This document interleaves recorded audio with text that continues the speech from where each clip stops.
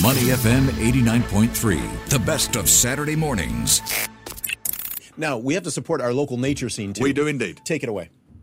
Well, this is a wonderful feel-good story. We don't often have many good stories when it comes to the environment, but this week, the environmental impact study released on Monday by the London Transport Authority gave out the potential impact on the second phase of the Cross Island Line. But the important point to note is that the location of the upcoming Maju station on the Cross Island Line is being changed. It's being moved to protect the boundaries of Clementi Forest. And I think you said the London Transport Authority. So, Land Transport I said Authority. land, didn't I? Land, London. Maybe I heard it wrong, but just in case. Land. So it's here. It's not in London. Yes, Land Transport Authority. Well, let's get somebody on who knows a lot about this and who is very personally invested in it, as frankly we all are.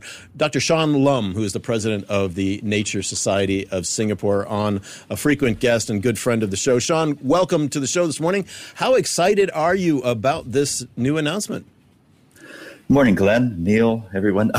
Very excited, for a number of reasons. First, of course, would be the protecting the boundaries of the Clementi Forest, taking into account not just the nature of that area, but also the rail corridor and some of the sensitive sites, because there is a Jurong line of the former KTM railway that also runs through the site, and that's of historical heritage value too. And the other thing I'm really excited about is not just the outcome, but also the way the engagement process evolved over the years to one that was collaborative, and that really everybody was working together to try to get the best possible outcome. So it is a feel-good story, as Neil said.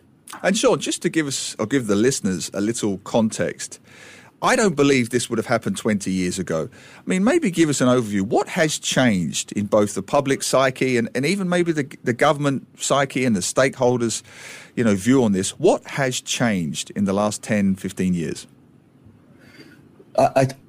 One would be possibly a kind of cultural shift in the way organizations work, not just government agencies, but also the NGO community. So maybe moving from a relationship that was, I might not say adversarial, but there were sort of two positions that were taken opposing views.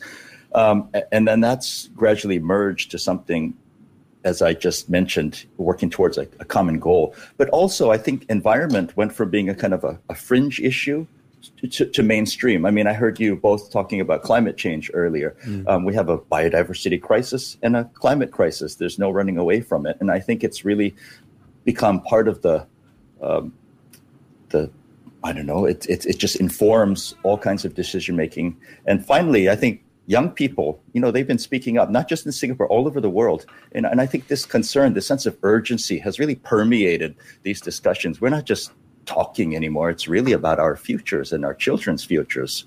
And just to add to that, Glenn, sorry. That's right. It's also from the bottom up, isn't it? Lots of drone footage and camera footage from members of the public about Clementi Forest, Dover Forest, really seem to capture the imagination on this one, Shawn.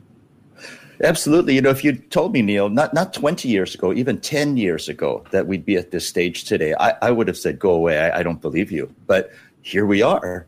And I think with more people speaking up from the community, not just nature enthusiasts, I think this bodes well for the way we put nature front and center, culture, heritage, all of these things, social inclusiveness into discussions.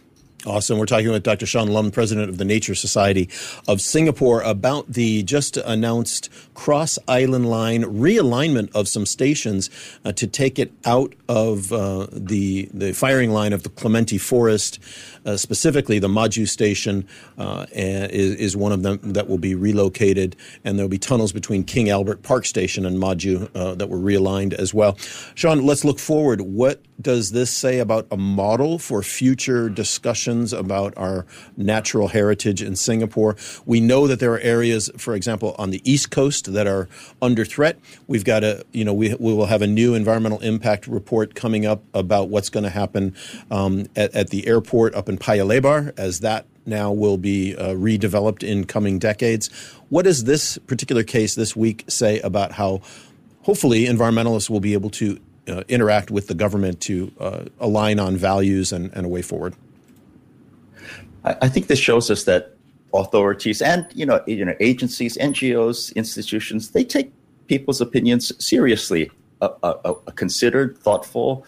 They talk about evidence-based approach. Obviously, carries weight, but also I think this shows that if you go into a series of engagements, willing to invest time, willing to put trust and faith in those you're speaking with, the outcomes can be great. So it's not just you turn up in a room and you air your thoughts or grievances and then you get your way. No, it worked.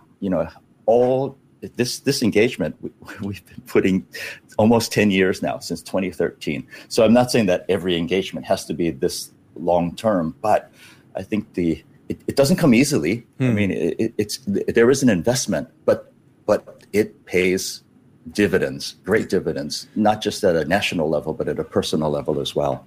Well, you mentioned the we there. It was such a collegiate effort, wasn't it? The Singapore Wildcat Action Group was involved. Our friend of the show, Andy Ung, with her Raffles Bandy Langers, was involved. The Nature Society was involved. Just finally, Sean, for the benefit again of our listeners, tell us why this matters from an ecological standpoint. What are we looking after? Good what question. Are we protecting? What are we saving here? Well, this particular discussion really had to do with the Central Catchment Nature Reserve primarily, and the building of infrastructure. Maybe in the past it might have been focused on, do we maybe stop this project? Maybe it would have been that kind of tone. Here it was, there is a critical infrastructure project. We want to go car light. We want to reduce carbon emissions, but it carries some risk to nature and to communities. And so how can we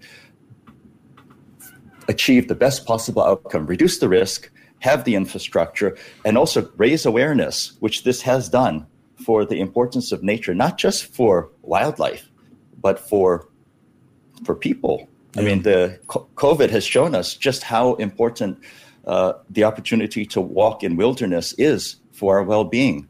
And, a healthy, mental wellness is as important as physical well-being, and nature is a big part of that.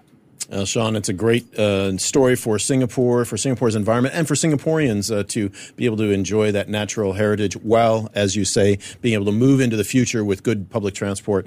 Sean Lum, the president of the Nature Society of Singapore, thanks for being with us today, Sean, and we'll catch up with you soon on further developments on this. Lovely, Glenn.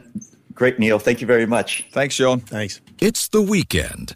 To listen to more great interviews, download our podcasts at moneyfm893.sg or download our audio app. That's AWEDIO. Available on Google Play or the App Store.